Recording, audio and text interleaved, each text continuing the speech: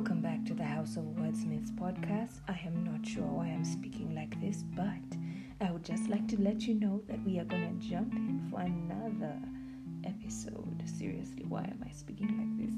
But you are very welcome for the second recording. I did it with my sister. It was amazing. We talked about my relationship with words. Enjoy.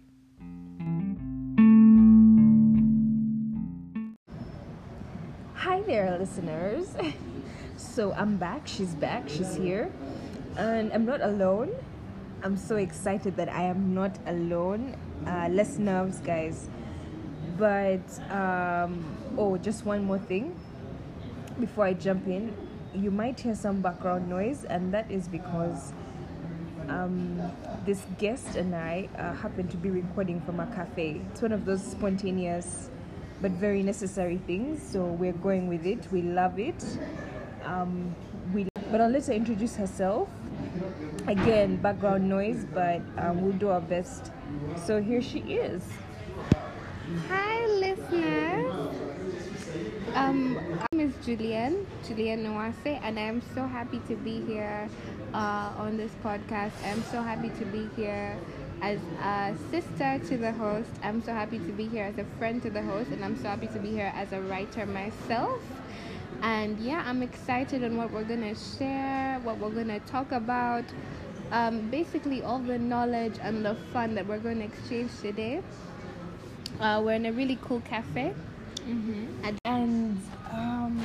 So I'm just gonna jump into it. One of the topics I really wanted to start with on this podcast is our relationship with words. It's deep. It's really a big thing. It's because when we write, it's literally like we are bearing our souls on a page. We are writing from a deep place. We are drawing from somewhere. So there is, I feel, that relationship that develops over time with words. The way you use words, the way you place words in certain places.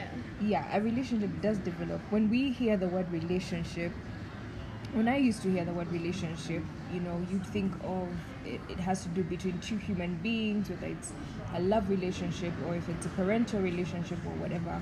But now we are hearing things like relationship with food, relationship with money. So I thought, why not relationship with words? It is a real thing.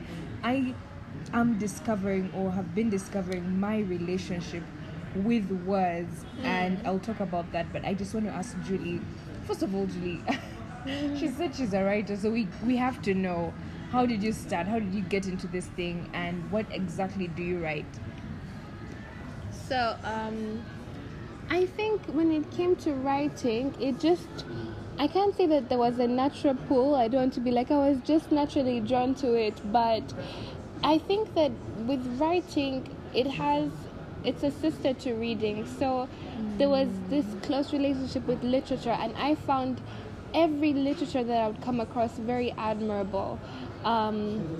Certain writers, the way that they just express themselves, that appealed to me, and I think that inspired me. So for me, it came from reading certain things and also listening to a lot of spoken word. So I remember I opened YouTube one time and I discovered Rudy Francisco. Any fans out there? The original love poet. I discovered another one called Desiree. Her last name is very difficult to pronounce, and they were expressing themselves in terms of spoken word, and I was like, oh wait a minute, and that's when I discovered poetry. And from poetry, I can't tell you that I had this pen and paper moment, which I think is very authentic and real, how writers go and they start getting their paper and they write and they say, hey, does this rhyme? But for me, it was .com version on a note app on a phone. So when can you say that you actually put pen to paper and developed your first piece? Or for you, was it more like spoken word, where you did not have anything written and you were on stage, boom, presenting something that was written for you, or something that inspired you?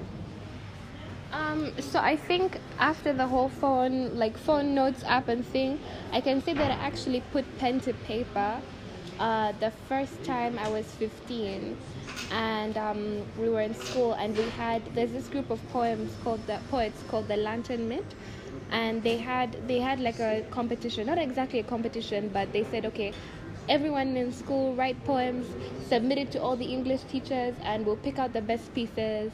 And I remember it was like in prep, and I got a paper and pen, and there was this guy that I was feeling.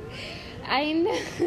So I was feeling this guy, and I wrote my first poem, which was "This is Love.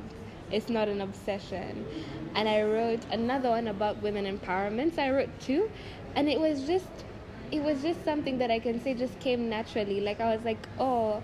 I remember the first lines where he wiggled his toes and clenched up his nose, and when he spoke, the universe froze, and I was just like a kid. Okay, poem right there.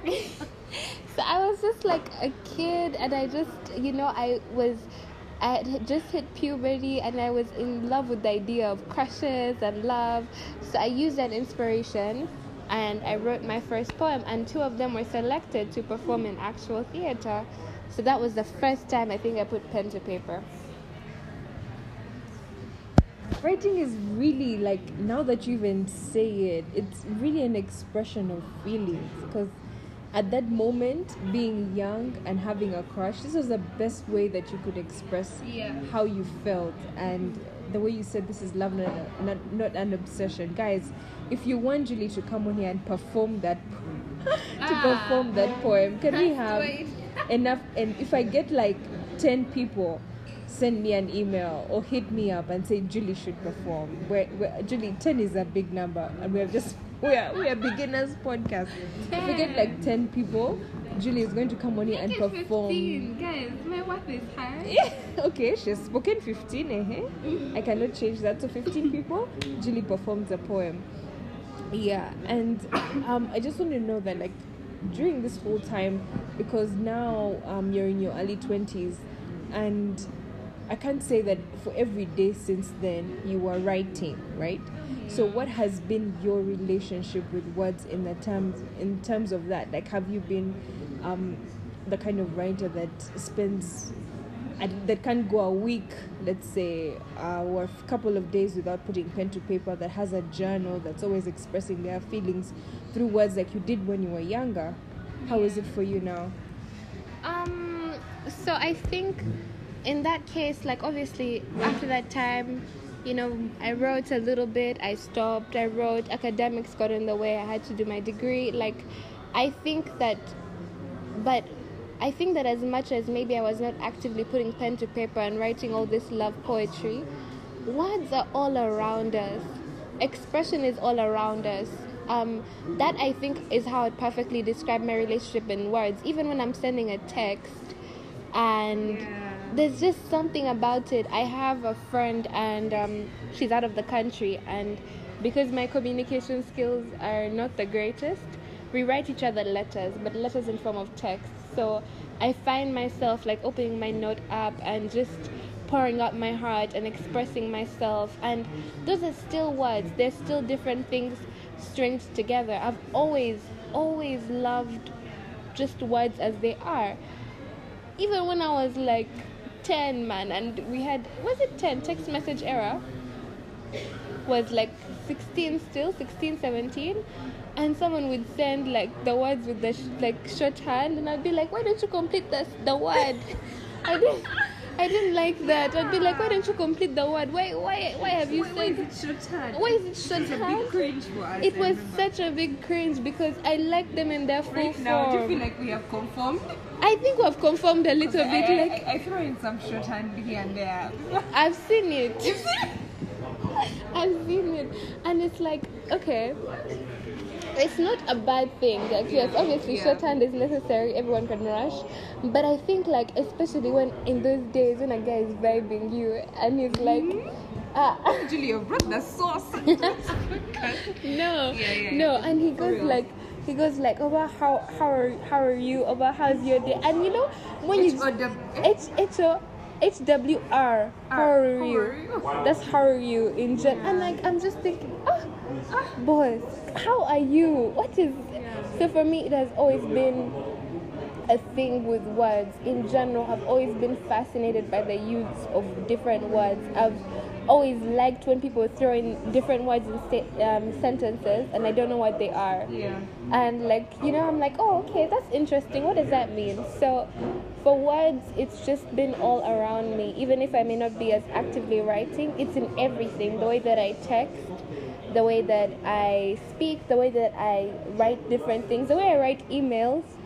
Sometimes I have to remember this is not a poem in an email. That's for me. What about you? What is your relationship with words? So I'm realizing the older I get that I express myself better when I write than when I actually speak. Like sometimes I can have a conversation with somebody and then if I write it down, all the things that I would have hoped to say or want to say better come out when I sit down and I put pen to paper. I don't know if it's a curse or it's a good thing or it's a bad thing, but it's just the way it is for me. So I did actually write a piece about my relationship with words, and I talked about how sometimes I feel like the thing has left. Like I'm not a writer anymore. Like was I even a writer to begin with? Because I feel like, I don't know if it's even writer's block, but it's a thing of I want to write something and it's just not there. Or everything that I'm writing suddenly doesn't make sense as it was before. It's just not pretty. It's just not giving me, I just don't feel it. I feel like it's empty. And I'm like, they have left. I'm not a writer anymore. And I totally abandoned the whole thing. But then I wrote down, I'm in a cafe like this one, and I see something and the words start rushing back. It's like I carry them with me. They can't leave. It's like they're part of me. They're attached to me. They're attached to, like, if you could see a picture of my heart, it's like they're just plastered on top. They're everywhere. They're breathing.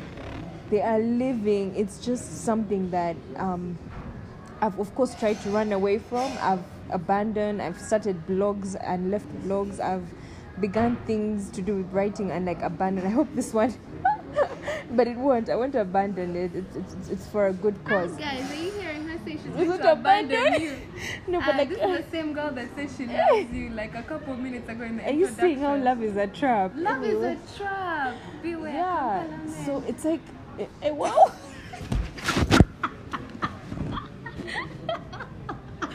You guys, I'm so sorry. No, it's fine, but wow. But you see, it's like they don't leave. Yeah. They can't leave. It's just a part of who you are. Yes. It's just a part of your being. And so for me, it's been a relationship of, I can say 2 words, hot pursuit. Because it's like I leave, it's like I say I'm done with this thing and they follow me to places. Literally, I'll have a conversation with someone and I just see them falling from the sky, if I should be so poetic. Or I walk into a place and they stream in and they, take me to my seat. I don't know. It's just like, it's almost like they are, to me, they aren't just how someone would open a page and look at words stuck to paper. It's like they're actually alive. They mean something. They're breathing. They are. Yes. Yeah. Just as you were speaking, you reminded me of something because I had so there's this book called Big Magic by Elizabeth Gilbert. Guys, if you love anything close to writing or you're an artist, I will never stop recommending this book. I think Nikki has read a bit about it.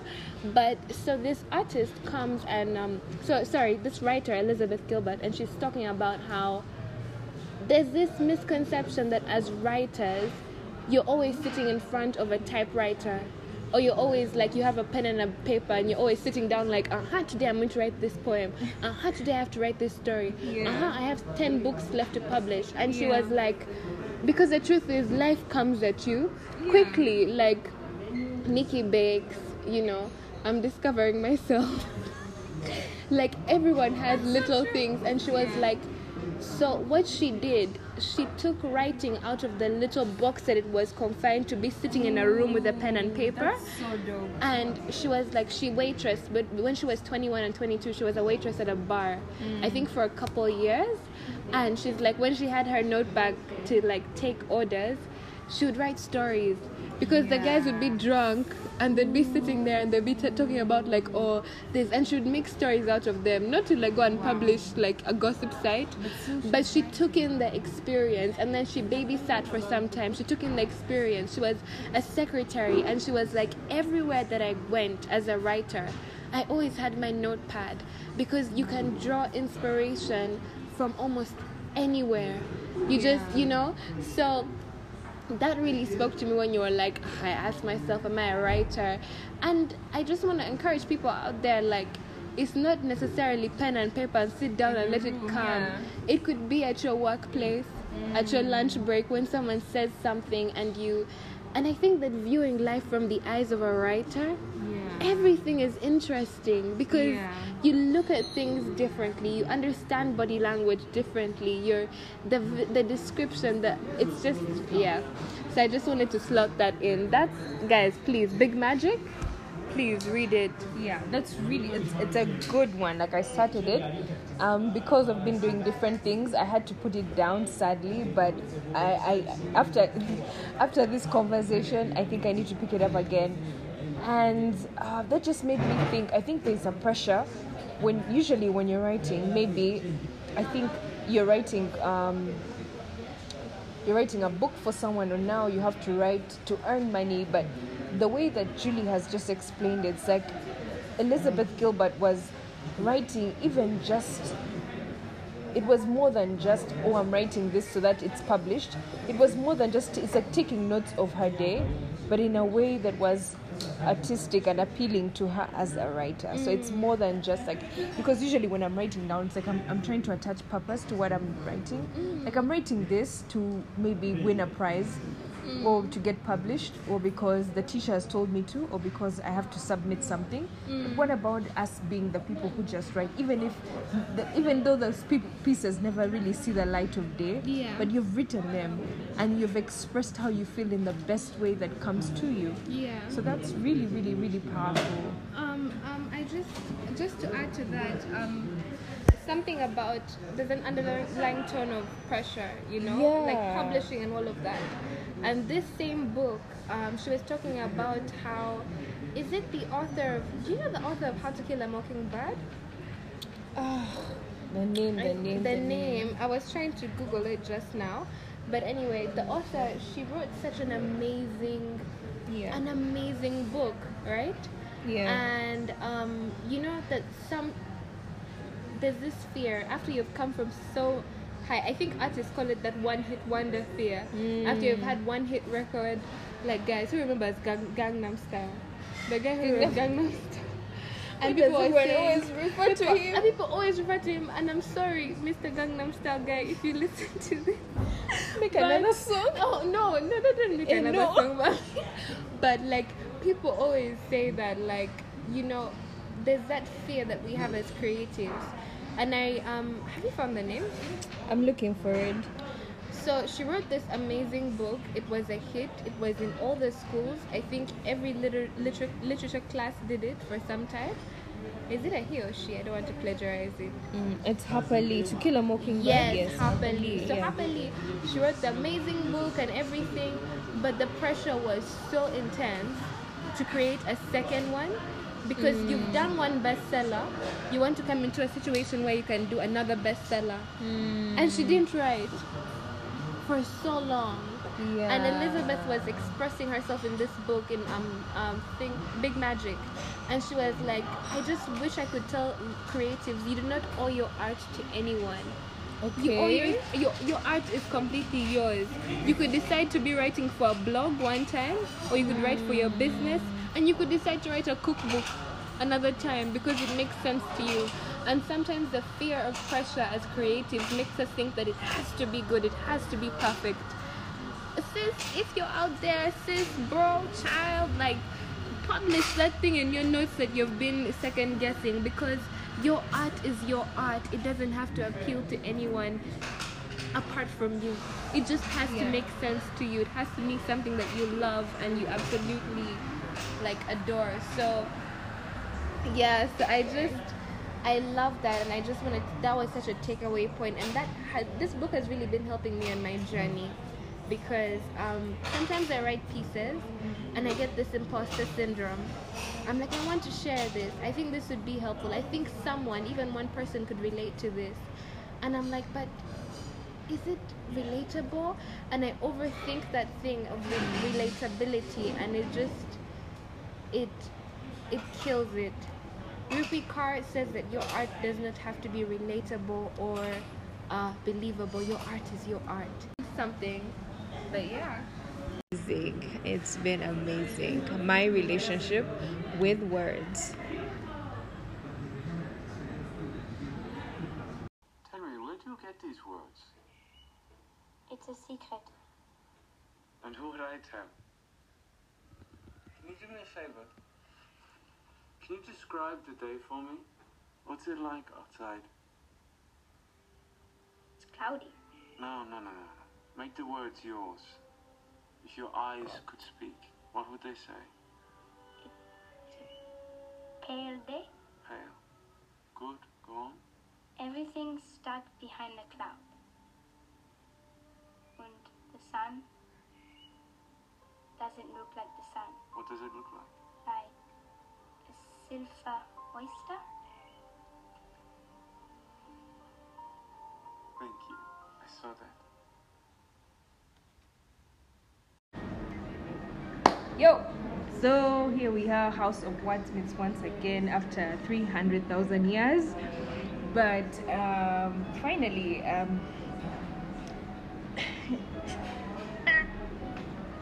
but why? Why are you nervous? I don't know why I'm nervous. But you know. So I'm so glad she's here. We're just going to start off with a few fun questions for her. Are you ready? Yes, I am. Okay, let's go. So, which book have you ever read that you wish you had written?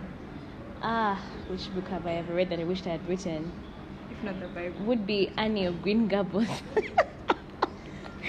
I forget the writer of Annie of Green Gables, but I felt like I could relate with Annie so much. Especially, there's a line that always gets me. I'm in the depths of despair. And I'm thinking, you're just 10 years old. But yeah, so I feel like that was a book I wish I could have had my own input. It was such a real story. Do I remember all of it? No. It was a long time ago when I read it, but it stuck with me. Yeah, I think that's what I would do. I think there's actually a series right now. I think I tried to follow it on Netflix. And I realized on episode 1, I realized I need to first read the book. Yeah, One yeah. of those, I'm like, no, It's a really nice story. Get your tissues, you'll cry. Yeah. But I loved it. It was because I saw in the beginning she's undergoing there's some kind of torture there. Yeah, she's an orphan girl, I think. Yeah. Then she goes to a foster home, and then she's beautiful tragedy. Okay, Yeah. that's nice. That's Yeah. interesting. So okay, what is one of the best comments or feedback someone has ever said about your writing? About my writing, Yeah. someone has ever told me it almost feels like as if they're talking to me when they read my writing. Yeah. So I think that's a very relatable place to be. I feel like if I can communicate the way I talk, if you've had a conversation with me and that's the way you feel when you are reading my writing, then I think I have achieved my goal. I'm not plastic. Yeah. Yeah. Okay, I love that. So if you had to write about one specific food for the rest of your life, which would it be? Why does it have to be the rest of my life? Okay. But I think I'd choose chicken. When God made chicken, He was thinking about me. About you. Yeah. So you're a meat person. Chicken. Chicken person. Chicken. I'm sorry. Yeah, chicken. Yeah. Yeah, so I think I'd write about chicken. Really don't touch my chicken anywhere we go. Just don't touch it. Yeah, I probably may not kill you, but yeah, just don't touch my chicken. Yeah. Yeah. So can you finish do you think you can finish the bucket? The KFC? I'm How not far a can you big go? fan of KFC Okay. sometimes, which is so weird. Probably if Jimmy it's is the chili official chicken. sponsor of the podcast. It's okay, I don't know why I said that. No, but I know because it has a taste whereby, like, after some time, That is why I opt for the chili. That's why I opt for the chili. If it's chili, yeah, I've never really tried out the bucket, but if I try it out, Yeah. I'd probably get it going for, I don't know if I'd really know. Okay, that would be a lot of chicken. Would it though? I'm not sure. You want to buy me a bucket? Let's try. let's try. Okay. Yeah. Wow. So okay. That was really just a few questions to get us started. So Lona, Lona challenges me in a way that Do I? very Oh, much so. dear. Because I'm the person You who- challenge me. Let me tell you, I'm the person who couldn't even in public declare that they are a writer. I would meet aunties, I would be in public spaces, they give me the mic, and I'm there like, what do you do? I'm I like, think at a place. I work at home and I'm putting things together, and it was like, what do you even mean? So just was it last month I attended a workshop, and that was the first time I actually said, without adding too many words, where I do this, I write, communicate, I just said I'm a writer. Full Ooh. stop. How did that And feel? amazing, because it felt like I was owning it. Yeah, I never saw, and I think it also came from a place of when you're growing up. How do you start? It's not a real profession. It's not a real Not a thing. lawyer, It's not a real engineer, Ah, doctor. Let's go chef. You know, why? It just didn't fall. I actually always thought about writing as a thing where I would do it as maybe a hobby, and yet weirdly, Yeah, and in another life, Uh-huh. actually, in many worlds, people yeah. see it as a hobby. Okay, it's a hobby, that's true. Sad that some people demean it to be that and make you feel like Yeah. it's all that there is to it. Yeah, so I think I get where you're coming from. Yeah. I do. Like I would probably be maybe a lawyer, but once in a while, You would? I write and just for I fun. would not be a lawyer. No, Maybe that's a what- chef, Yeah, maybe a chef that sometimes but I don't know how good my cooking is. is Even my own palate, no. is like It's okay. I think God chooses a few things for some people and not everything. So it's okay. I will be happy with what He gave me. Yeah. yeah. Okay, so that's where I saw it for me, and hearing that you actually decided to take it on as a career move Mm-hmm. and announce that, well, guys, this is what I'm going to do, and this is the path I've chosen. I was like, wow. Funny Wow. that you should actually say that. If I'm being honest, choosing, not really. It shows you. Yeah. It's one of those, okay, this Yeah. is where we're at, Yeah. and we have nothing else going for us right now. But then again, I feel like that's where the beauty lies in it. That's where God. That is where Yeah. you're humbled to know that maybe something that you do is not just by the way. It's not just something that came up because. So how I don't think I like you're praising me too much. I feel like I feel like you I feel like I'm the one who should be saying you're more bold than me, because it's been quite and it still is. To this day, people ask you, "You're a writer. What does that mean?" And I'm does that thinking, mean? stars going around my head. You new vision? New vision? Has it come up? Yes. It has come up for me. Daily Monitor, Observer. Observer? No. Where? So then it's like, For a magazine? so now they're confused. Journalist? No. So what is it that you do? And you're thinking, I do my best, friends. I do my I best. do my best. Yes. But yeah, Yeah. it's a. You ride the boat as you sit in it. Mm-hmm. Okay, so I want us to start on a lighter note in regards to that part of like the journey. I want us to talk about at least the beauty or the things that you felt are the happy moments really that you've encountered with taking this on as a career. Full time, am I right? Like this is what you do. What you do, like That's what I do. it's what I do. That's what I do. Yeah, okay. The happy things about taking this on. Number one, Yeah. it's the most real place that I can be me. It's the most unforced, natural place that I can be myself. Yeah. It's something I can do when I wake up, when I go to bed. It can keep me up late at night. Yeah. I can wake up really early. I'm not a morning person. I do my best to wake up early and I'm never late. Thank God. I try. So 5 a.m. club is not in your... That book. I need to write a midnight club book because it seems Ooh, like 5 I'll a.m. read club that. is not really working for me. No, But because- disclaimer to the writers of 5 a.m. club, it's an amazing book and I hope that one day I can maybe Enjoy it. emulate one thing that they Yeah. do. Yeah. But I feel like it's the most real place that I can be. It also feels very natural for me. Yeah. It feels like one of those things I can do without even, I don't know. Yeah, without trying too hard. Yeah, I'm not trying too hard. It feels like the thing I can do. You know how you feel like there's that thing that you can do without trying so hard to do. It's like brushing your teeth or combing your hair. It's like wearing jeans that are not tight. See that coming? Yeah, it's like Praise wearing God for those. a pair of jeans that fit Yeah. you well and not Yeah. like trying to force it all the way up and jumping around the room for 10 minutes. A free workout, but because you had You to know wear those the clothes jeans. that they call you uniform, and people just think she's always in that dress. It just Exactly. doesn't give So me it's a like, hard time. it's like uniform. It's like uniform. It's like the most free and safe Yeah. place that you can be. So I think that's one of the benefits. And then the other thing is I feel like it's the one thing I can proudly say and do and hope to be remembered for. Yeah. So That's if there nice. was one thing I was remembered for, I feel like I would wish that would be the top thing. Yeah. Because it's the thing that truly makes me happy. Wow. And can we just talk about being paid Oh. for doing Being something paid that's for just- doing something that you love.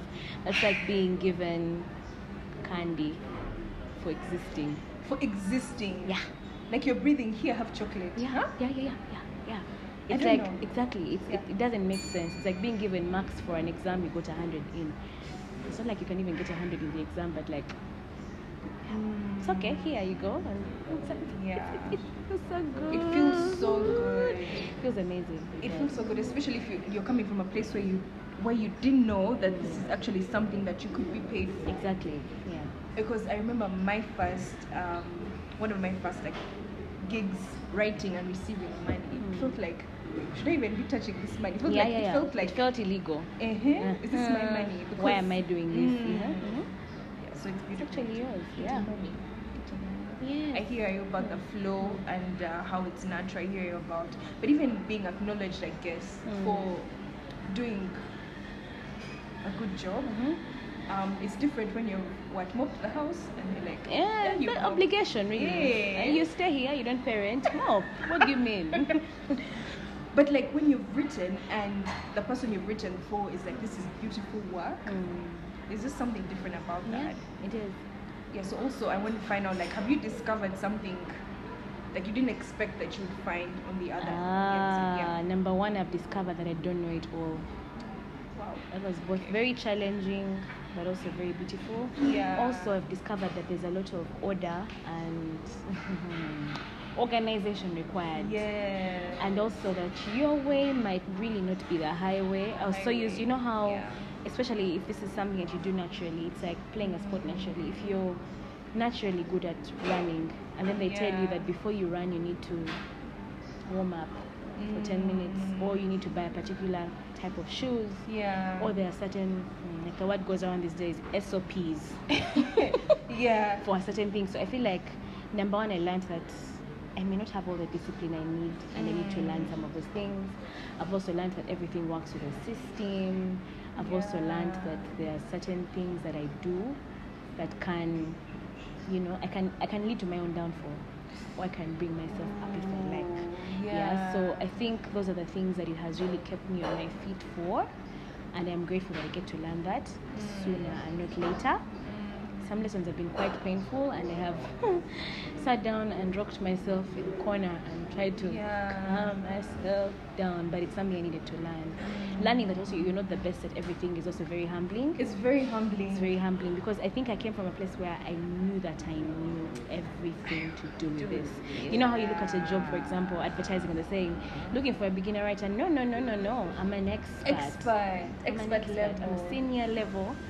But it's humbling to know that you don't have it all together and that you you could need some training. You could and need that's some okay. training, Yeah. and that's okay. Yeah. And you look. I had someone once say that the problem is,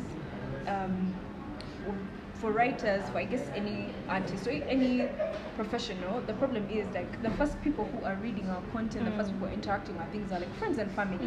People who don't maybe even know the basics. They Yeah. won't know if you missed a full stop or a Yes. comma. So when you send them your work, they're praising like I'm gonna like, say like, excellent. Wow, beautiful. beautiful. It's One- the piece that they hang marvelous. up and Like they I- read on Christmas Day while they have dinner and they they're have- probably too full. So They're like you just like it's who are amazing. you? You're born for this, You're- but born for this doesn't know how to punctuate correctly. So I know. yeah. So even in your head, you're like, you're walking into this thing thinking you're the one. Yeah, You've yeah. made it. I get that. I get that. Woo, humbling, eh?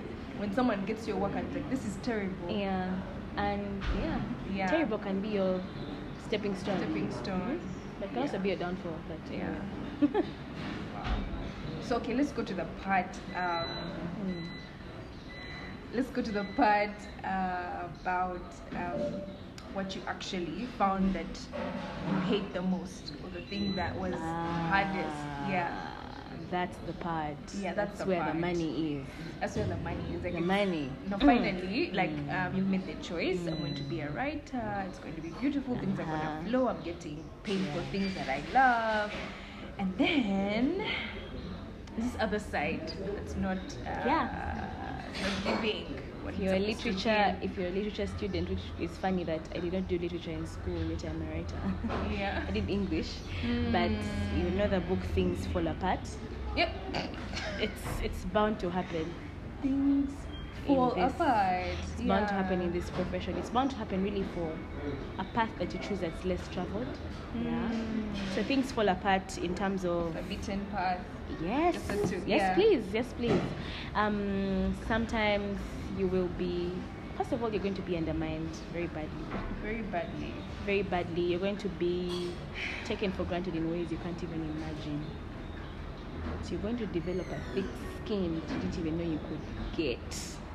But also sometimes the thick skin might become so loose that you need to allow yourself to crash a little bit. And that's why it's important for especially having people around you who you can be safe with and go through certain things with, because some seasons are not going to be easy. The biggest challenge I've experienced is people undermining and undervaluing your work. You write something, you tell them, I would charge you this for this article, and they ask you, but I can do it myself. Why are you charging that high? But just for this, just a mere post, why are a you mere charging me this post. much money? Yeah. And I'm thinking, sorry, why are you asking me to do it if you can't do it If you yourself? can do it. So there are certain things like that, and unfortunately, we live in a community where this is a less appreciated, Yeah. though one that people actually need position. So it's not going to be something everyone understands. You're going to explain yourself in places and you're going to be understood. You're probably just not going words to on be a paid. page. Or people will run away with your money. Yes. They'll run away with your money. Lack Yeah. of. Some people don't have systems. Ask me. People don't have Yeah. systems, so they will really do their best to exploit you. And it's sad. I feel like the saddest thing is there's no safe space or like laws that can protect people like us. There are laws that protect so many things, but Yeah. number one, but those are things that you have to learn. Some of the Yeah. things that you have to learn. Working with contracts, working with agreements. Yo. Do you have some of those things in place? Some will run away with your money. Yeah, those are things that you're going to expect along the way. But also another thing that will hurt you the most is the fact that it's not going to come as quickly as you want it to get and grow as fast as you want it to get. If that makes Yeah. sense. There'll be seasons when it will be a bit slow. Yeah. There'll be seasons when it will be faster. Creating a lot of discipline. It won't come, Yeah. Yeah. Yeah, and I remember writing something about transitioning from just being a writer that was doing it for fun back in the day in school when I've just discovered, hey, I can write, yeah? And then it now being a thing where I realize that I'm expressing myself and it's now getting deep. It's no longer like I'm writing about princesses Yeah. and castles. Now I'm writing And about Prince Charming kings. dying. Prince Charming dying, and then I'm on a, now it's like I'm depressed. I'm writing about all these things, and I'm seeing it's like a mirror, right? And I'm like, how am I exposing myself though? It's too deep, yeah. And then now it being a place where it's profession, Yes. and there are deadlines, and suddenly writing is work. Writing is making me wake up in the middle of the night, and I'm like, this Now guy let's, needs let's to- talk about that part where they don't tell you that sometimes Yeah. getting into professional writing Mm. might frustrate your personal writing. Yeah. I don't know. This is something that's bound to happen. Even just, especially when you put money on something, when you commercialize something that you used to do for Yeah. fun. Just like if you used to travel for fun and now suddenly you're a travel content creator, chances are, because you have put a cost to it and because Yeah. there is something additional that you want to get from it, it Mm. might frustrate the natural, because sometimes Yes. something has to give, something will suffer. Yeah. Because you cannot be a writer for a magazine that talks about, I don't know, tech, and you're bringing in your own jargon Yeah. from when you are happy at home or watching a TV show, Yeah. SpongeBob or something, yeah. So certain things will have to suffer. So Yeah. it's another thing that we don't talk about that normally happens or you will encounter. So it's a sticky balance between is. yours and theirs, because you can easily make people's dreams thrive and yours will waste away Yeah. and you die with them. Yeah. Because even me personally, my experience, I remember writing professionally for a certain should I call them a company, and it was really how can I say, not even academic, but let me just call it that. So it's like writing about climate. Really, it's factual. You've done your research. Yeah, but I remember my first it was the first one of the first gigs. So as adding in, for lack of a better word, pops of color, like things that really didn't need to Yeah, be there, yeah, because yeah. I mean that was what I was used to. I Long go wild. sentences. You're putting me in a write way box. too much. Yeah, like I'm Why are just you going around the bush? We just need a as creating shrub, stories you know? in a paragraph where they just wanted to know Yes. that this is the effect Yes. of climate change. Yes. So I remember they sent me back. I'd written quite a lot. They sent me back everything. They were like, "Oh, this is crap. Yeah. What It have was you not done?" relevant. It was not relevant. They're like, "What's this?" Take your niche out of their work. Do their niche. Yeah. So for me, having to cut, like do the actual cutting and saying, Yeah. okay, this is not what they want. They want this, Yes. and it felt like Follow I had instructions. to follow instructions. Yes. It felt like that box. Yeah. That I had to enter a bit, so that at the end of the day it's what they want and you have to be Exactly. professional. Yes. Yeah, so that's also when something shocks you, you're like, wow. It does. It's cultural shock, for lack of a better word. Yeah. It's like, it's crazy. So yeah, that wraps up this part of the segment. Learn everybody. Yeah.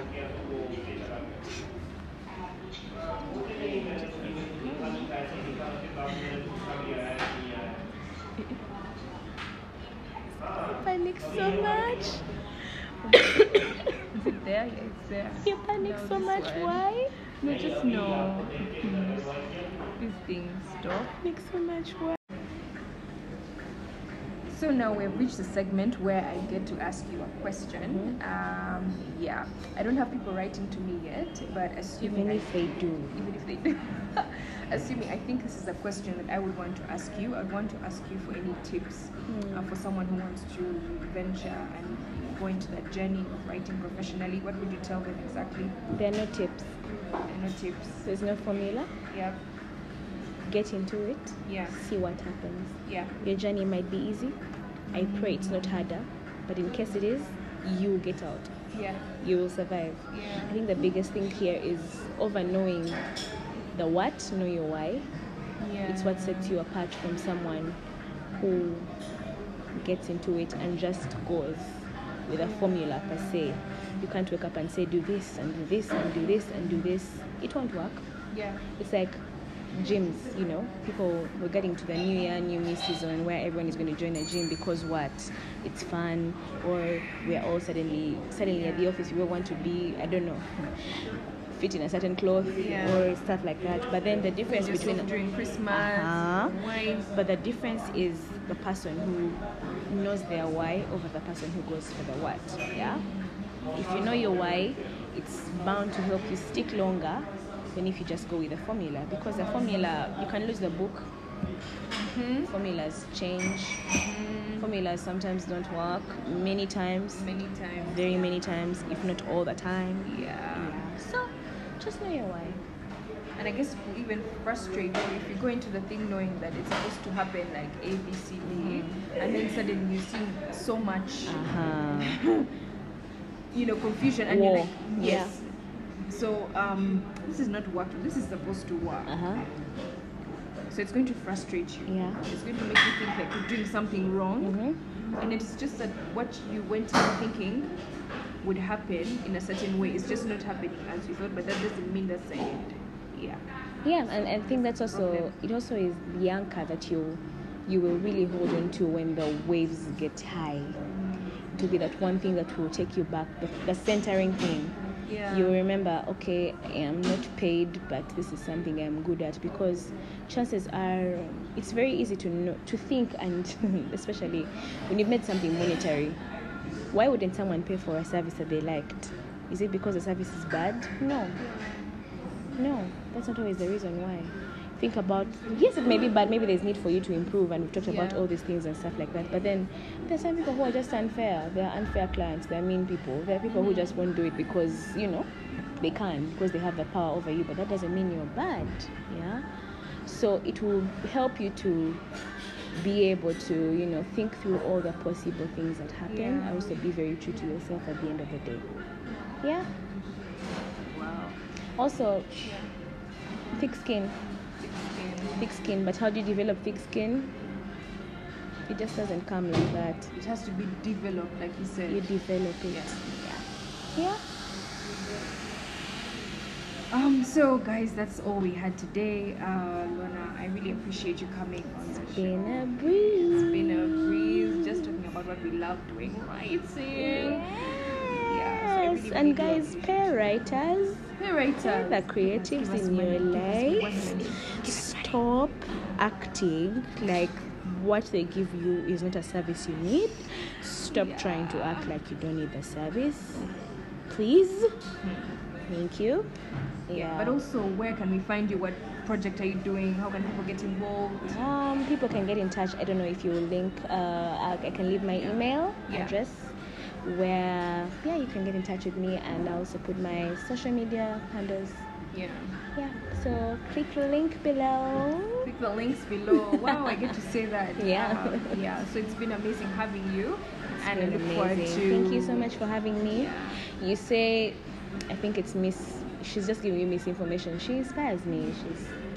This girl is gold. She's gold. She's gold. Crazy. She really is gold. It's crazy how you can think someone is like, you look at someone and like, wow, and they're also looking at you in the same way. Me, I know I'm not lying. I don't know about her, but I'm just like, I tell everyone, I'm like, do you know Katrina? Wait, have you seen her pages? But have you seen Nicole? Wow. I guess it's a two-way thing. So see you guys in the next episode. Write to me. Let me know what you thought about what we discussed, and are you going to take writing on as a professional venture, and how is it going for you? Just let me know all the things. That's it.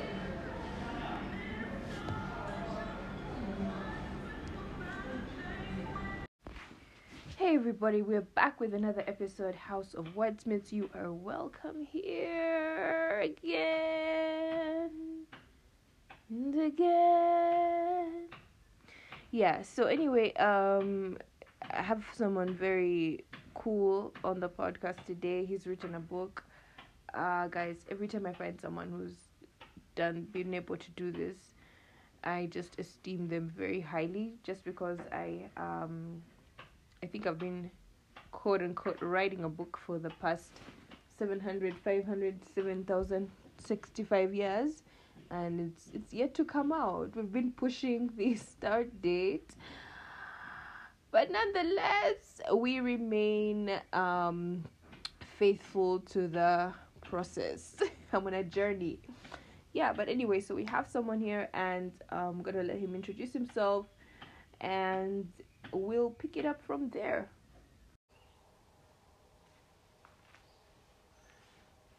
Okay.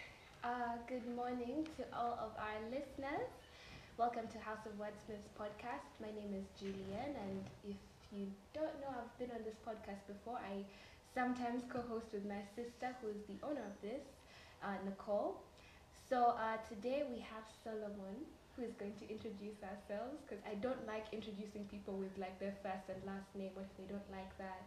So he's going to briefly introduce himself, and then we can get into it. So go ahead. Hi everyone, my name is Solomon Ignatius Nyombi. I am a lawyer. I just finished my master's at the University of Dundee, and I'm also a writer. Yes, and it's a pleasure to be here. Okay, well, I will let Nicole later on, when she comes in for the next part of the segment, tell you a little bit more about House of Wordsmiths. But for this part of the segment, we like to let our listeners like loosen up and like get to know about you a bit. So I have three, fun questions. You can expand as much as you can. You don't have to keep the answers brief.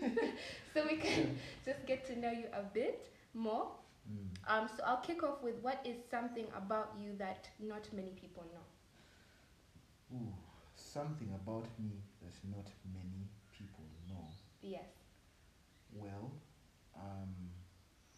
I always wanted, my first dream was to be a footballer. That was my dream until I think about S1. I was so sure I was going to be a footballer. That was my dream, and I guess it was propelled by my parents, because they used to gas me up and tell me, you're the best footballer, you can do this, and then they'd buy me all these football boots and all those things. And so I had that dream until about S1. Then when I joined secondary school, I realized that there were guys who were miles ahead of me, and yet they were never going to be professional footballers. So yeah. So football. Yeah, that was. Okay, I have a question that may break. It's a follow-up question that may break a lot of listeners' hearts. Ronaldo or Messi?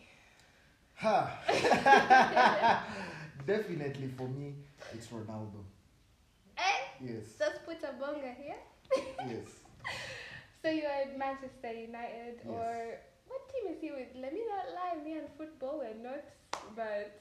Right now he's with Al Nassr, but I love Ronaldo because I watched his first game for Manchester United.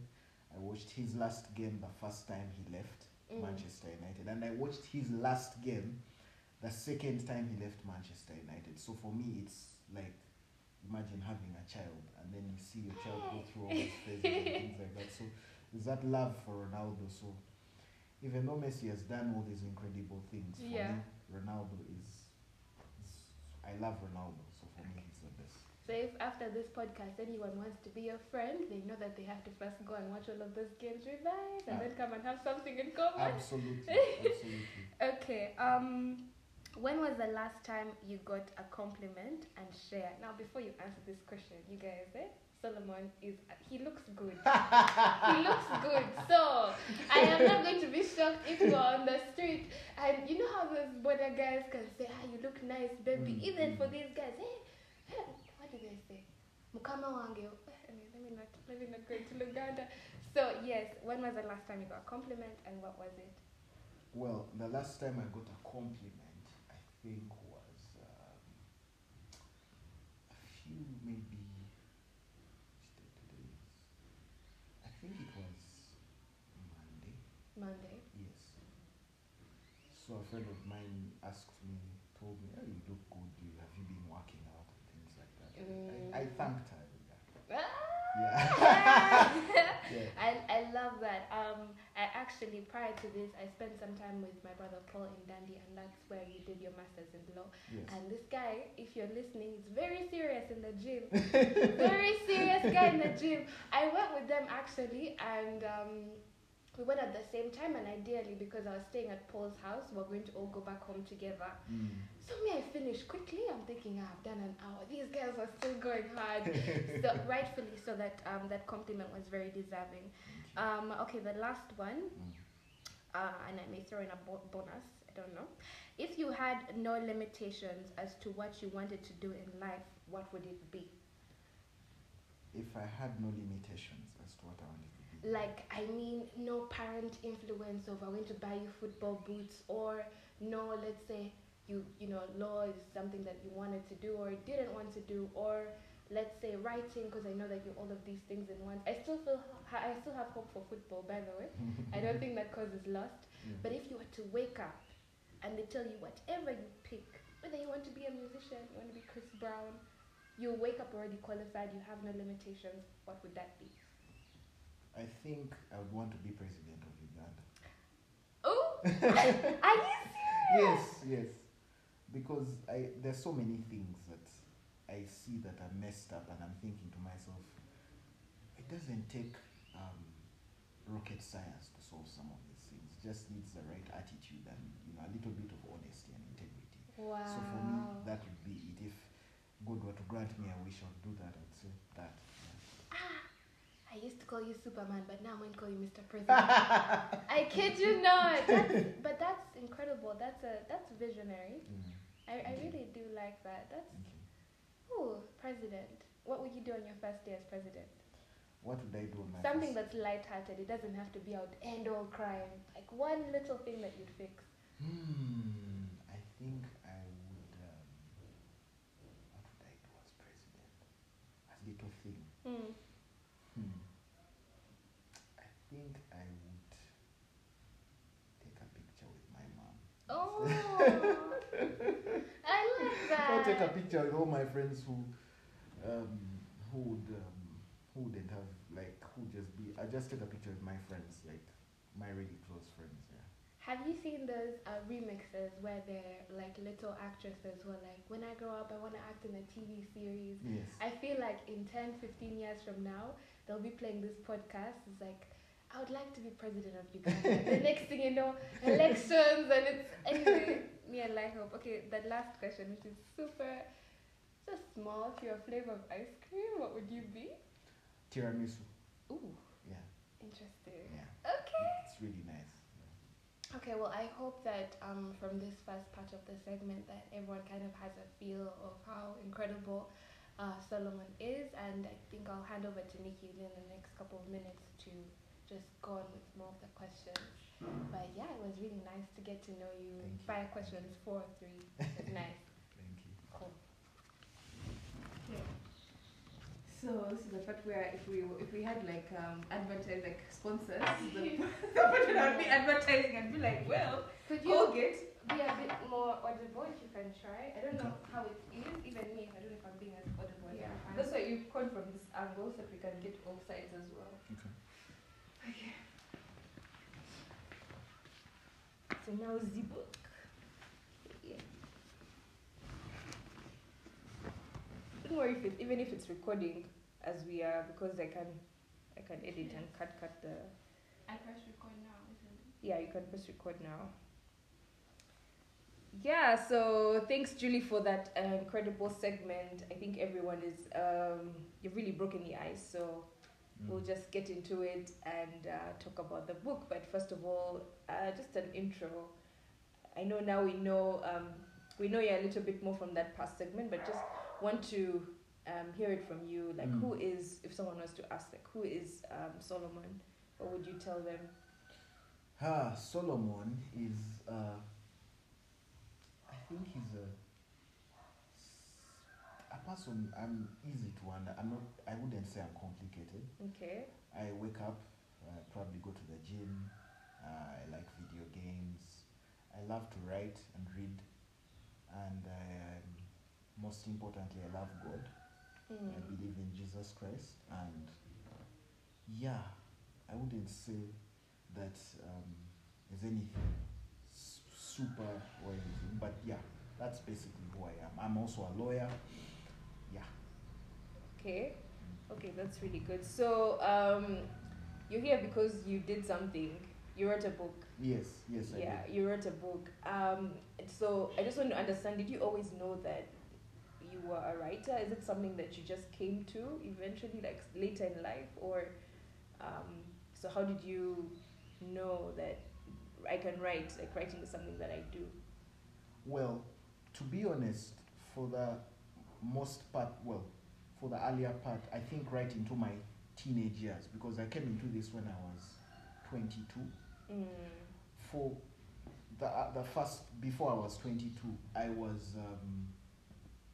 I never thought I'd ever be like a writer or anything. In fact, I used to look at those things as well. One of those things I could never be. So in 2018, I was doing internship at a certain law firm as part of my undergraduate studies in Kampala. So at that law firm, were given tasks and things like that. So there'd be times when you finished all your tasks and everything.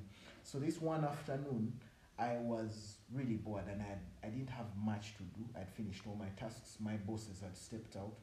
And so it was like really hot and lazy, and I couldn't really watch, like I couldn't open my laptop and start watching series in case someone found me.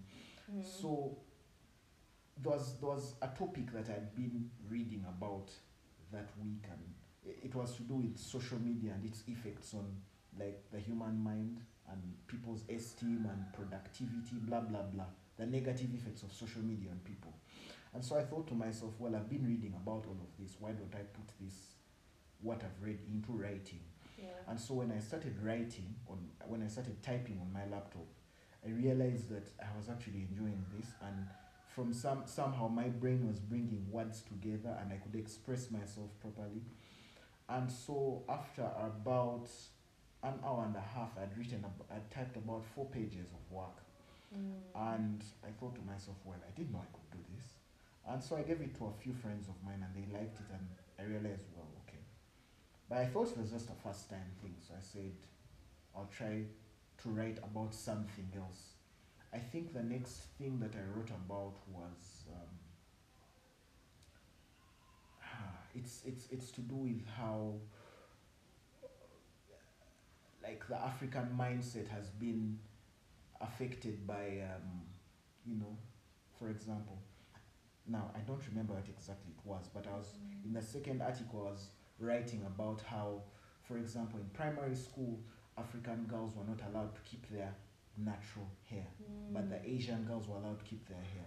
And then there were things like there were so many things that I saw that were not right. How you go to a restaurant and then white people are being treated better than black people in Uganda. So it was something along that line. So I wrote that second thing and I really liked it, and several other people really liked it. So I guess that's when it occurred to me that I could write. Yeah, that's how I came to it. Yes. So if someone was to say, okay, so I kind of see that your writing has a lot of purpose to it. Yes. You write about real issues and things that you've seen that maybe there's a disconnect in society, stuff that, just the relevant issues in society, so that if someone was to ask you, like, describe the kind of writer you are, what will you tell them? Because do you write poetry? Do you write like scary stories? So for you, it's mostly like I would say stories of purpose. If I could call it that. Yes, I wouldn't say I can write stories, because I don't know, it's just not something. Maybe I'll do it one day, but I've not been able to write a story or anything. For me, it's usually something that I've seen that is important, that I feel is relevant to people, and it usually just comes like something like a spark, and then I start typing, and then so for me it's, I guess, topical issues, things that are relevant to people, things that are important to people. I'm not saying that people who write things that are not like topical or what are writing nonsense, but for me it's mainly those like really, really serious issues. Okay. Yes. Okay, that's amazing to hear. So now to the book. Yes. I really want to know what prompted you to write this book, because you said that usually with you it's a spark, something that you see, an issue that you come across. I mean, so what prompted you in this case to write this book? Well, what prompted me to write this book was, there were 2 things. One, for years my father had been talking about writing a book about his life, and I think in his earlier years he had sort of typed a transcript and then he had given it to a certain gentleman, I don't know who that is, and it never really beyond that, it never really developed. And then years kept moving by and nothing. It never really, he got busy and he would mention it, but he would never really get the time to do it. So when he discovered that I could write, that was 2018, the year he passed on, he said, oh, we're going to sit down in your holidays and we're going to put down something and we're actually going to write this book. So that was the first reason, the desire to like fulfill his mission. Then the second one was because when he was a politician, you see, my dad was very misunderstood, I would say. And you know, when you've grown up with someone and when you know someone intimately, when you really know someone, and then people are saying all these other things, and you know it will be people, mostly people who don't even know him, or people who are like, they want to just, like, it's inspired by ill will and things like that. That's what pushed me. I wanted to present an image of him that I felt was genuine, as opposed to what was out there. And so I did that because, yes, I wanted to show people who he really was, but also I didn't want, God willing, if I have children and those children have children, I don't want them to come into a world and know that, oh well, their father was this man and this is what, and he was this kind of person and people used to say all these things about him. I want them to have this book and know, okay, this was who he was. I don't want them to come into a world and it's what they find is the negative things, the untrue things that people said about him. Yes. So those are the two reasons why I wrote this book. Yes. That's amazing. And I think that's why that even like touches upon why writing your truth or writing a story is very important. Yes. Because it just paints stories like paint different images in people's heads. So if there's a narrative going around about somebody, about something, then you can easily paint over that and create a different image or a different narrative about it. Yes. You know, that's why they keep encouraging Africans to write stories, to write about their hometowns, to write about where they came from, because there's a lot of narrative about us out there. Yes. So it's up to us to bring out the real story, to to talk about our lives and what it's like and what we like and what we appreciate and our values and traditions and all those things. So yes, it's a very brave thing. So it is, I guess, that inspired the title. That's his side of the story. Yes, yes. Okay. So is it Peter Nyombi, his side of the story, or just his side? It's Peter Nyombi, his side of the story. Yes. Okay. What would you say was the best thing about writing the book? Well, I think the best thing about writing a book was discovering things about my dad that I didn't know. For example, things from his childhood, or things that my grandma would tell me, like, for example, how he was really sick in his childhood and it was feared that he was going to die, and then suddenly he got better. So for me, it was like discovering more about this man who was my father, because there was a limit to the things that I knew about him. But then the more I interviewed people, I realized, oh well, there's much more to this man. So for me, that was the really enjoyable part about it. Okay, that's really good. And so what would you say now was the hard part about writing? Well, the hard part was, you see, when you've lost someone, because we had said we were going to sit down and write this book, that was 2018, and then like 2-3 months later he passes on. So the hard part was actually, the first hard thing was actually starting, because I thought about starting in 2019, but it was so hard, because I was still grieving. And then 2020 I started my back course, plus I was of course still grieving, I was still very sad about it. So that was, starting was really difficult. And then when I actually started, it became, you see, because I was writing about someone that I deeply cared about.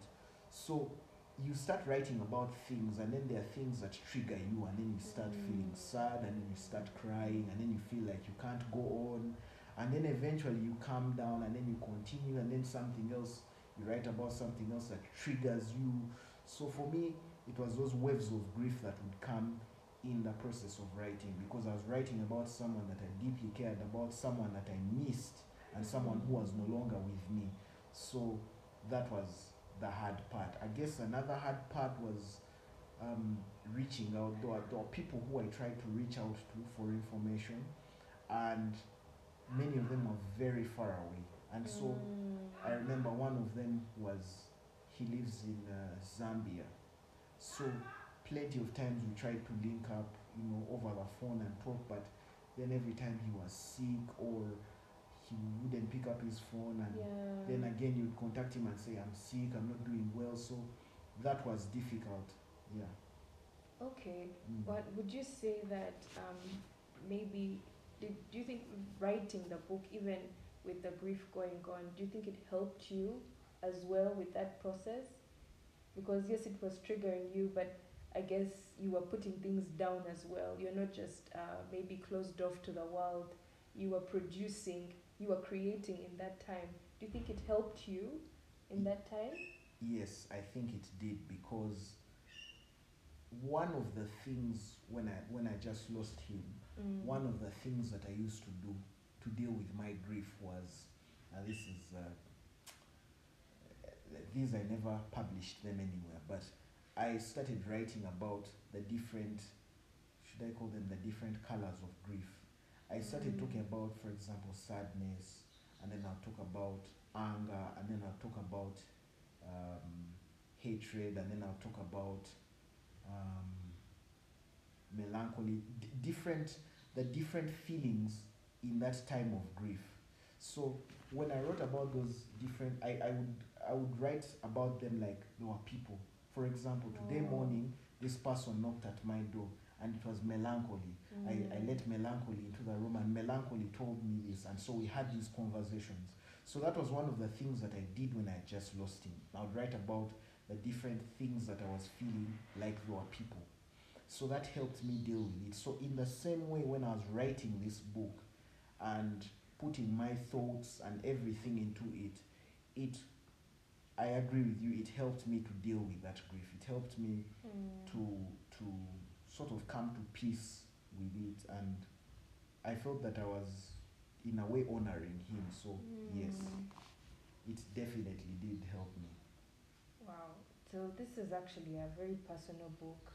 It's not just something that, you had a dream about something and then you're writing. It's very personal. It's very connected to a season in your life. Yes. Wow. So, you talked about the moments you'd be writing and you'd be triggered and you remember. So what was the thing that gave you the strength to go on and actually finish? Because, for writers, we talk about writer's block. I'm writing and suddenly the beautiful idea just stops working and I stop midway. But for you, what gave you the strength then to just keep writing the book?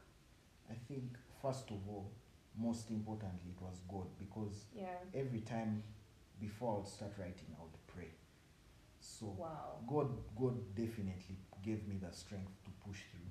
But another thing was, when I would feel weighed down and unable to write, I would stop and give myself some time. And if I needed to cry, I would cry. And then I would start maybe the next day or a few hours later after giving myself some time. But also it was the realization that I had to finish this for him. I had to do this. I had to finish his dream. And I had to put who he truly was out there for people to read about and really know him.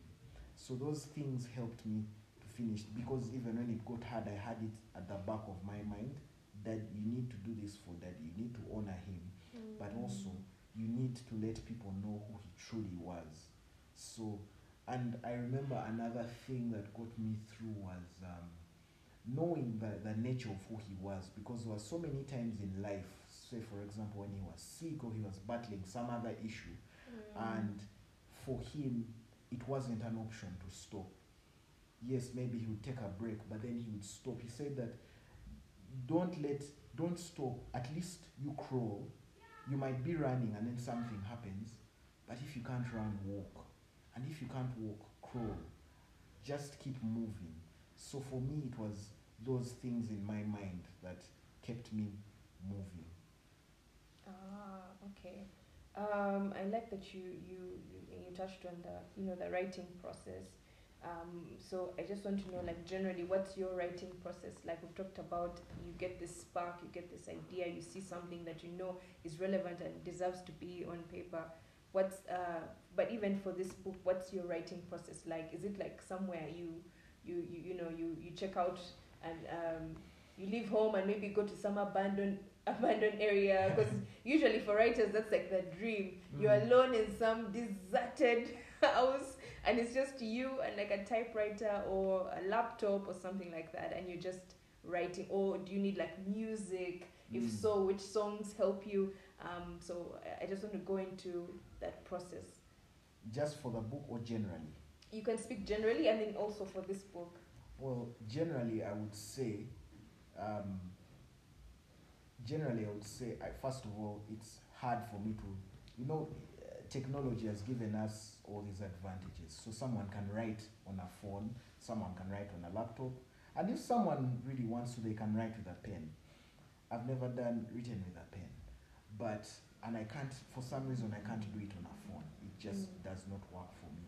So what happens is, usually I get an idea in my head about something that I want to write about, like a spark or an issue. And so I start jotting down the main points of what I would want to be under what I'm going to discuss. And then I start fleshing it out. I start adding more meat to all the main points, and then I'll go over it and go over it and go over it and go over it. And then I'll leave it for a day or two. Because sometimes when you publish something too quickly, after a while, you hear something or you read something that was also very relevant to what you've written, but you've already published what you are going to publish. So I usually give it a day or two, and if nothing comes, then I publish. Then I'd say for this book, what happened was, I knew I wanted to talk about his life. So I asked myself, what are the things that I want to discuss in this book? So I thought about his childhood, his time in secondary school, his life in public service, his politics, the controversies, his sicknesses, things like that. So I grouped the main things of his life, the main issues that I wanted to discuss. I first had his title, then I talked about them. I noted down the main things that I wanted to discuss in the book, and then after that, I started attacking topic by topic. I'd go sit with a person. I identified every person who I felt was relevant to a particular chapter. And so I would set up meetings with these people, sit down with them. I would have my phone ready to record, and then I would ask them a bunch of questions. And sometimes they would even go beyond the questions and give you more information, and I really liked that. So after that, I would go back, put my headphones on, and then start listening as this person talks. And I would write down the things that they would tell me. Then I would reorganize them, put them in write about these things in a more organized, because you're listening to what someone is saying and then just putting it down. Then you have to reorganize that in an orderly way, in a story form. So after doing that, I would attack each chapter like that, interview the person like that, and then when I would feel a chapter is finished, I would move on to the next, like that. Then I would do it piecemeal. Each day I would do something. Each day I would do something. Each day I would type something. And I would say that it would be in those moments, because this was a process that started in January 2021. So at that time I was working. I just finished the back course, so I was working. So towards the end of the day, towards the end of each day, say 4:30, because work would end at around 5, I would have some free time, and then I would just sit down and type. And then on the weekends, say before the football begins, I would type, or even after the football begins. But there were also times in the night when I couldn't sleep, or times when an idea would come to my mind. I would immediately get my laptop and type. So also I can't really type when music is on. I don't know why, I just can't type. It just disorganizes my whole thought process. So Yeah. I guess I need to be in a quiet place. Yeah. Wow.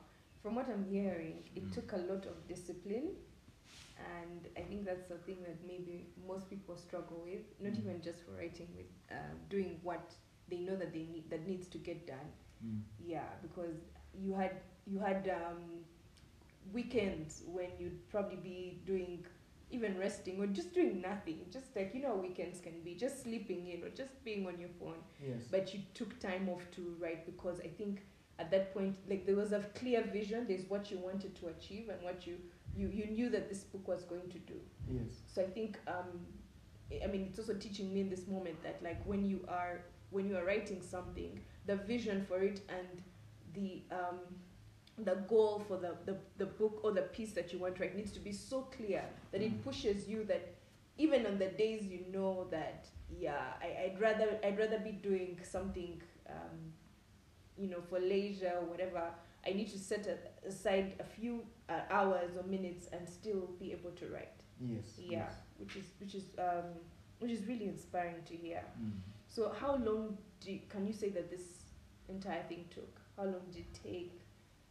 Well, January 2021, it was Mhm. actually a friend Yeah. who told me, Solomon, this is something that I feel you have pushed off for too long. You've not done it, because 2019 came, I didn't do it. 2020 came, I didn't do it.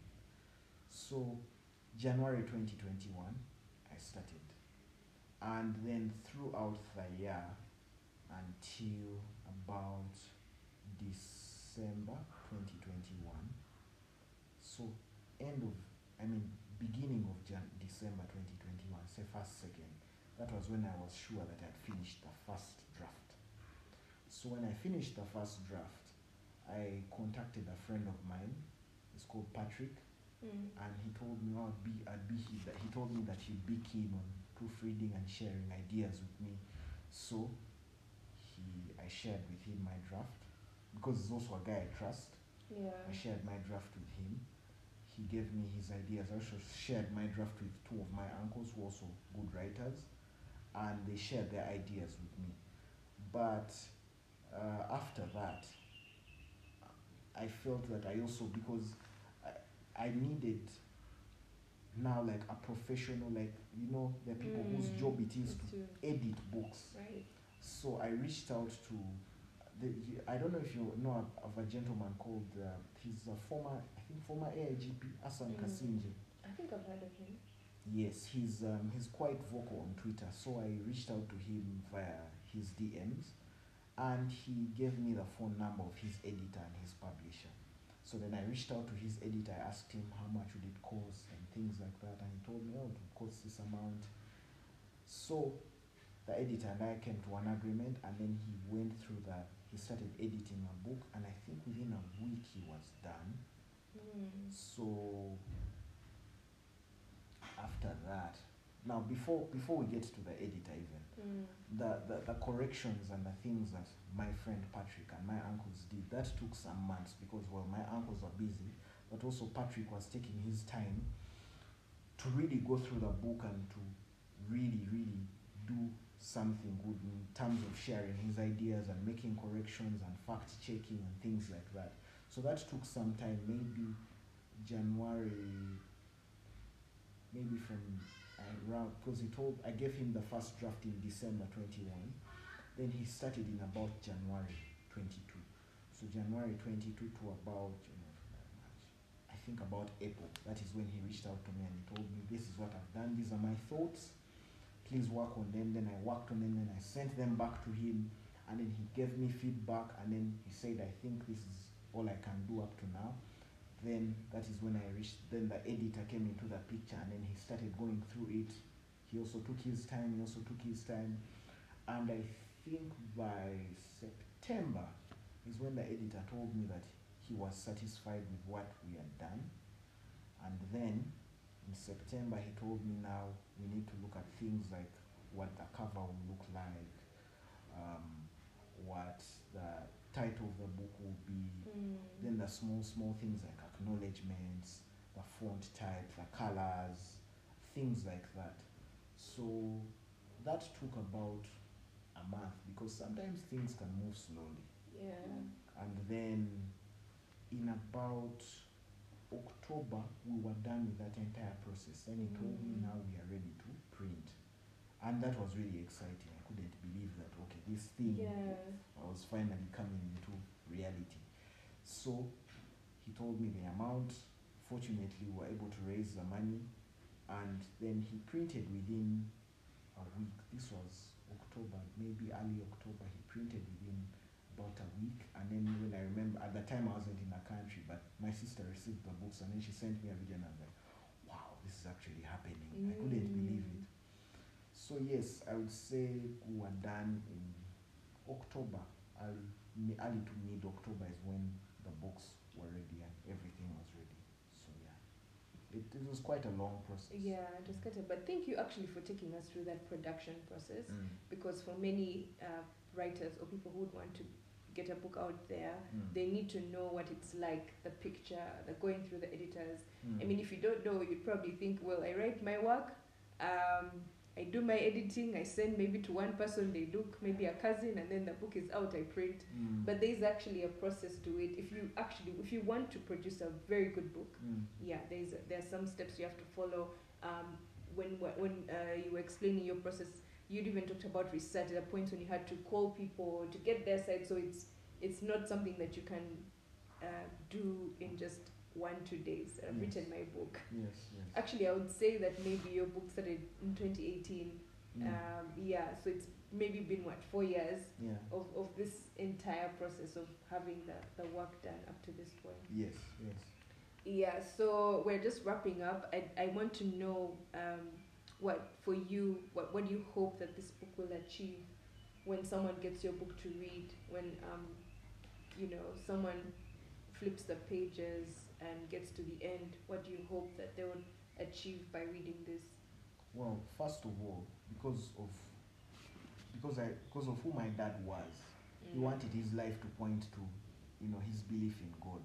Yeah. So I hope that first of all, when people read this book, like, God's name will be glorified and they'll see that, okay, his life pointed to Jesus Christ. Then the second thing is also very important. I want people to just understand who my father was. And first put aside everything that was being said in the newspapers and on social media and by so many academics and people who thought they knew him or who claimed to know him. I want people to know who he really was and to understand that my father was, you see, we have this view of politicians in Uganda, and rightly so, because politicians are among the problems in our country. I'm sorry to say, many of them are. And so, but it's also a dangerous thing for us to generalize and lump everyone into a certain category. You can't just generalize and say everyone, because he's a politician, he must be this. So I want to show people that my father was actually a politician, but one, he was God-fearing, and he was honest, and he genuinely loved his country, and he did the best he could for his country, and he was actually out for the best interests of his country. So I want people to know who he was as a man, but also to show people that as a politician, he was doing his best for his country. Yes, so that is what I want people to see when they read this book. Wow. And also to understand that it's important to listen to both sides of the story. You can't just hear one side of the story and conclude that this is it, that this is who this person is, this is who this person says, that what is being said about this person is the gospel truth. Sometimes there's another side to the story. Sometimes it's not true. Those are the main reasons. Those are the things that I want people to see when they read this book. Great, that's amazing. Julian, you had a question? Yeah, so it's just been such an honor being in the background and listening to the process, to everything that inspired you. Thank you. I have one question, because what was your biggest fear upon releasing this book, writing this book, but I would say upon releasing this book, what was the thing that you were scared of the most? Maybe that could help any writer out there. Also understanding that to represent the heavy, I wouldn't say burden, but the heaviness of representing your dad's legacy. What was your biggest fear? I think you've touched upon it. The first is, one, you're writing about someone. You're not writing about yourself. Yeah. So you want to get things right as much as possible. So that is the first fear. Like, what if I get things wrong? Or what if something is just not quite right? And also because he was a politician, what if there's backlash from people? And that is scary. That, I think, is the only fear that I really had. Yeah, that fear of backlash, that fear of getting things wrong. So what if people come and attack me and say, well, this and this and this and that in the book is not true, you're a liar, things like that. So for me, that was the fear that I had. But then I knew that, one, I knew I was writing a book, and I knew that I was telling the truth, and that I knew that I'm writing the truth. Yeah. So that helped me to overcome that fear. We just honestly want to commend you because we understand that it must have taken so much courage. It's like there's one thing to write the book, but with all of this and who your dad was and the incredible legacy that he has left behind, the courage, the confidence, and the continuous courage, because I feel like as more people read this book, you may not always get positive comments. You may get some people here who don't agree with you, but we commend you, and we can only pray and hope to God that you have the continuous courage to represent and to stand in your truth. Yes, thank you. Yes, so are we getting another book in the future? Is there more from you? Well, I would definitely like to write another book. Wow. But at this point, I feel like I don't know what that would be about or what it would be on, but I hope that I would write another book, because I don't want to just write another book just for just. Yeah. I want to write something again that is important, that has value, that people can read and relate to, and something that can, God willing, leave a mark on people's lives.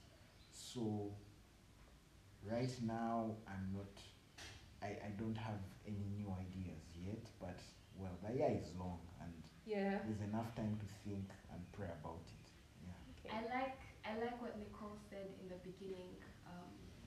She said that you were destined to write stories of purpose, and I think that's so beautiful. Thank you. I think that that's going to be your tag as an author. But don't worry, even if you choose in a couple of years to write a children's book, we shall still today, we shall still buy, which are still stories of purpose in their own way. But if you choose to go into fiction, comics, whatever it is, yes, I love that. We'll just leave with that. Stories of purpose. Yes. Nice. So I don't know if it's too much to ask if there's a part in the book, a paragraph, a sentence, or something that you're able to just read out, like a snippet, or some part of the book, maybe your favorite part, or I don't know, that you can just read out for. Yes, I think for me that is the second last page of the book. Okay. Because this was a part when he had just passed on, and so I was thinking about how his death was heartbreaking, and so I wrote that Peter's death was heart-wrenching for us, but it was a homecoming for him in heaven.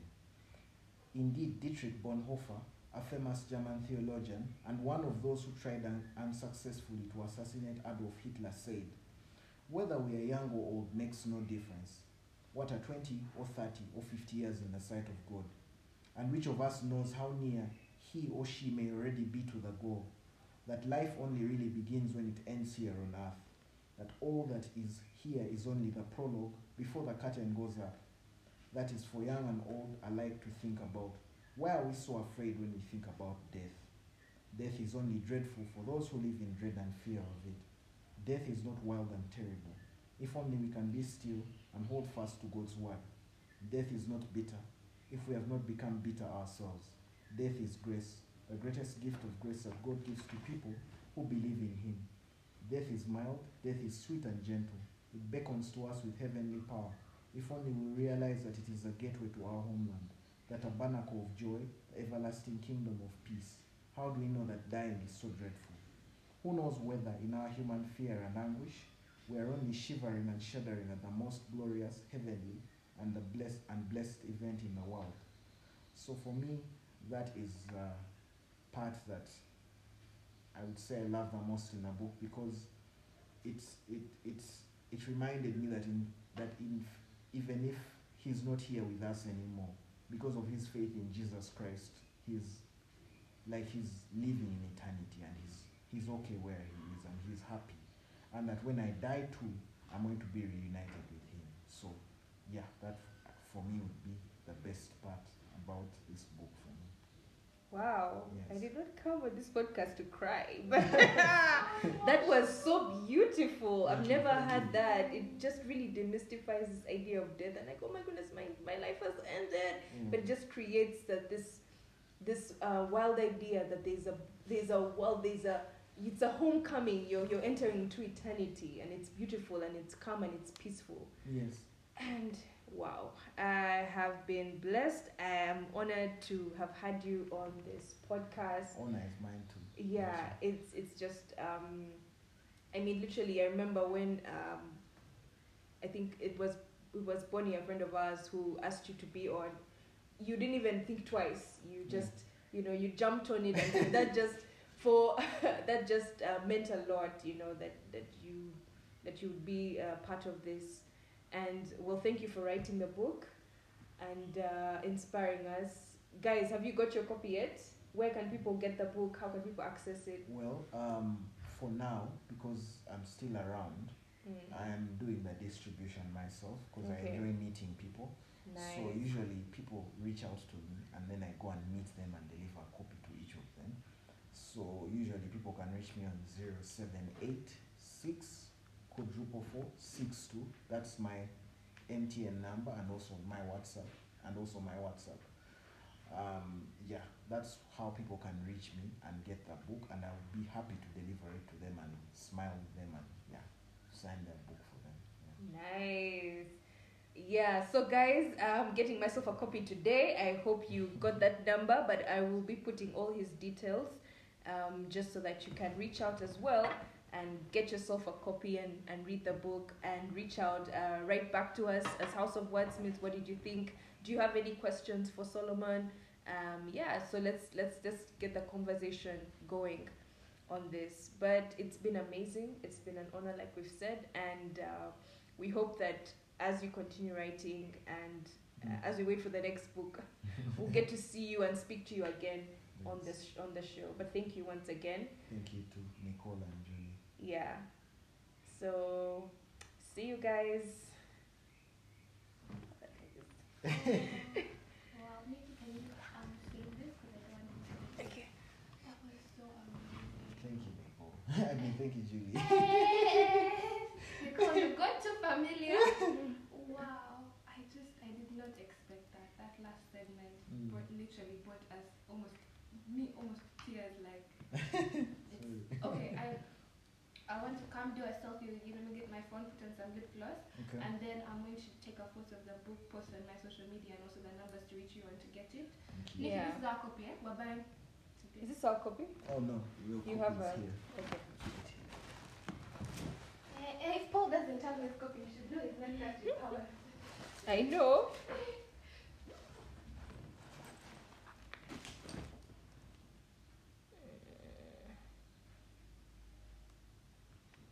Okay. Can I use MM? Yes, you can. You want me to sign it? Yeah. It's for you and it's for you and Julie. Yeah.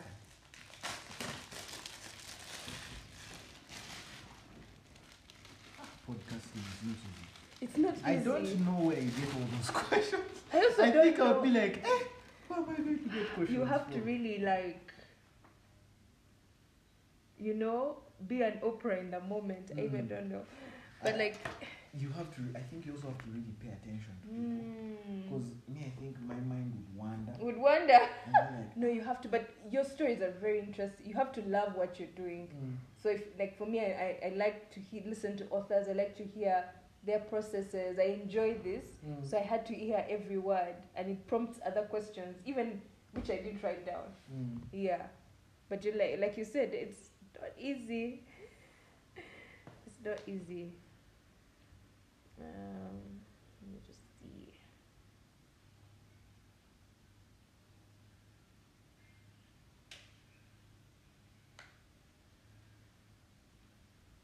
Wait, I can use your MTN number. Yeah. Meanwhile, I stored you as 44462. Yeah. Solomon author. That's fine. Yeah. Just leave it open a bit so that's the ink dries. Yeah. I don't want it to.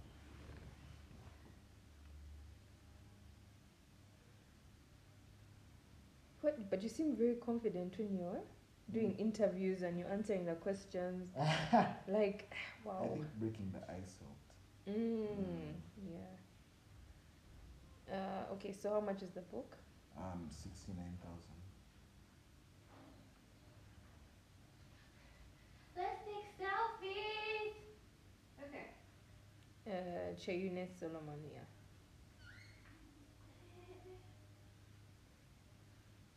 Are you going to sign with a special note from me?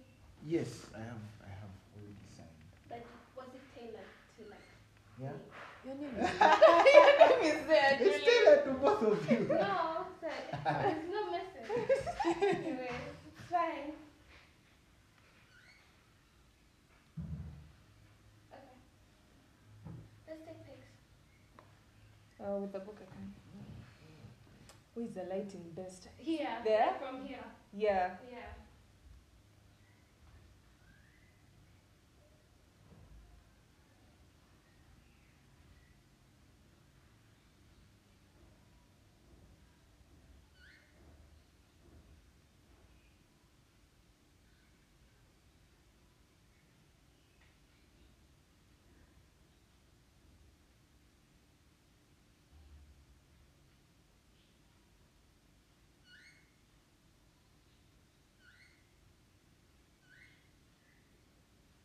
Have you sent it?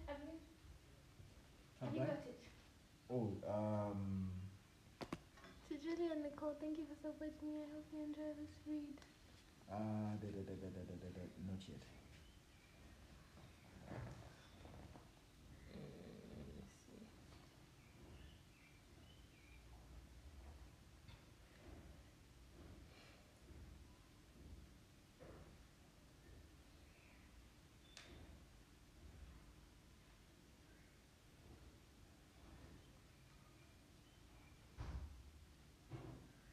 Nikki B in pause. And I pause. Okay. Hold the book. Hello. But the lighting. Good to see you too. Julie, we should do that side because the lighting is better. Okay. Yeah. Okay. So Let's how do see. you want to do it? I think that area, Okay. like the carpet. Yeah. Oh yeah, I've got it. So it's like, How do you want to do it? How do you want to do it? yeah, I can also hold it. Yeah.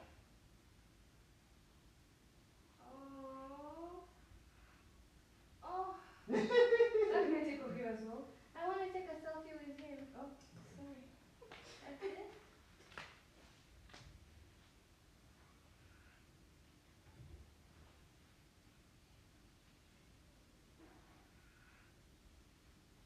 Okay, now let me take a video of sunshine. Okay. What filter do you like?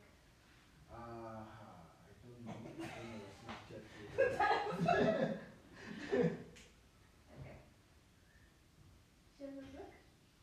Yay, thinking hard to read. Where you putting yourself talk? Let me do another one. I lost my words. Okay, here you go. Oh, okay. You can also do a voiceover. Another one. I have to take another one. This is just, it's a normal one. It's not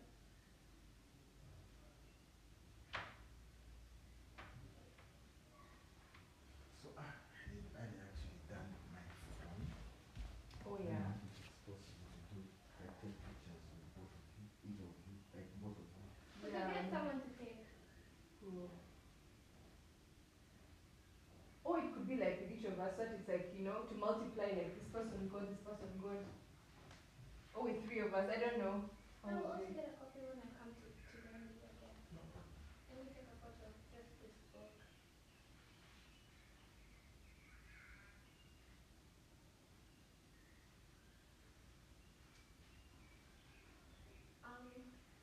Would you mind, that last part that you read, if I like No problem.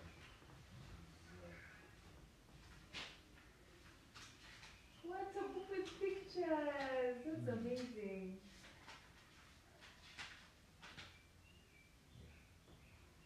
So what we'll do, I think Julie, get your phone and take with me and you with the book, and then I'll also take. Yeah. Okay. So you first take of me and him with the book, and then. I didn't take with me and him first. Okay. Okay, I'm gonna do like this. Will you hand it over to me? Yeah.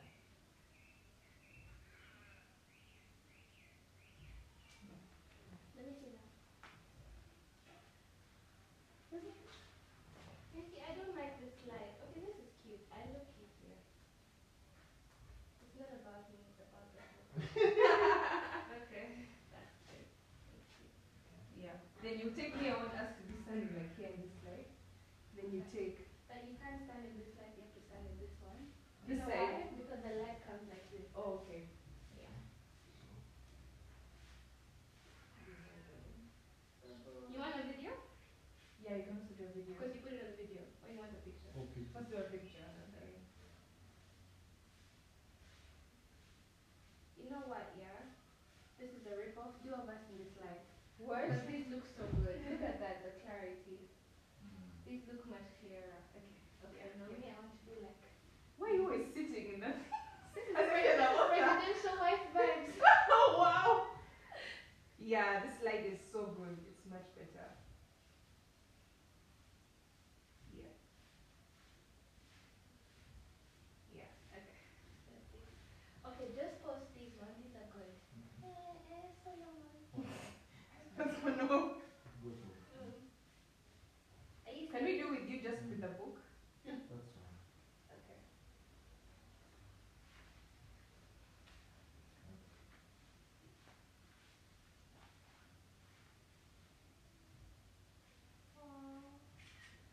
Solomon is very proud of you. Thank you.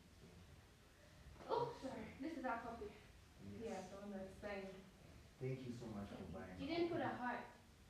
Oh wow. What Julie, should I do? Yeah, on top of Julie. When I just come to Gandhi, yeah? I came in Halloween week. Yeah. And no, I came to Halloween. And I asked Paul and Zoe, what are we doing for Halloween? Then Zoe looked at me, she's like, Julie, that's not my style. Paul said, you will do Halloween from here alone. And so I ordered the dining table. I'm like, should we ask Solomon? And these guys were going to give somebody. They're like, yeah, ask him. So I call him. And I'm like, Solomon, can we go in matching costumes for Halloween? And he's like, eh. And he's like, okay, what are Looking back at the 21-year-old that I was at graduation is a slightly uncomfortable experience for the 42-year-old that she has become. Half my lifetime ago, I was striking an uneasy balance between the ambition I had for myself and what those closest to me expected of me. I was convinced that the only thing I wanted to do, ever, was write novels. However, my parents, both of whom came from impoverished backgrounds and neither of whom had been to college, took the view that my overactive imagination was an amusing personal quirk that would never pay a mortgage or secure a pension. I know the irony strikes with the force of a cartoon anvil now, but... So they hoped that I would take a vocational degree. I wanted to study English literature. A compromise was reached that in retrospect satisfied nobody, and I went up to study modern languages. Hardly had my parents' car rounded the corner at the end of the road than I ditched German and scuttled off down the classics corridor. I cannot remember telling my parents that I was studying classics. They might well have found out for the first time on graduation day. Of all the subjects on this planet, I think they would have been hard put methodology when it came to securing the keys to an executive bathroom.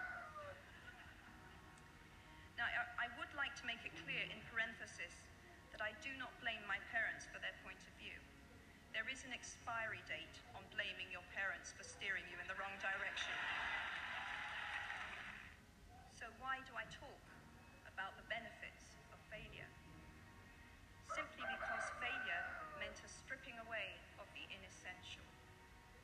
I stopped pretending to myself that I was anything other than what I was, and began to direct all my energy into finishing the only work that mattered to me.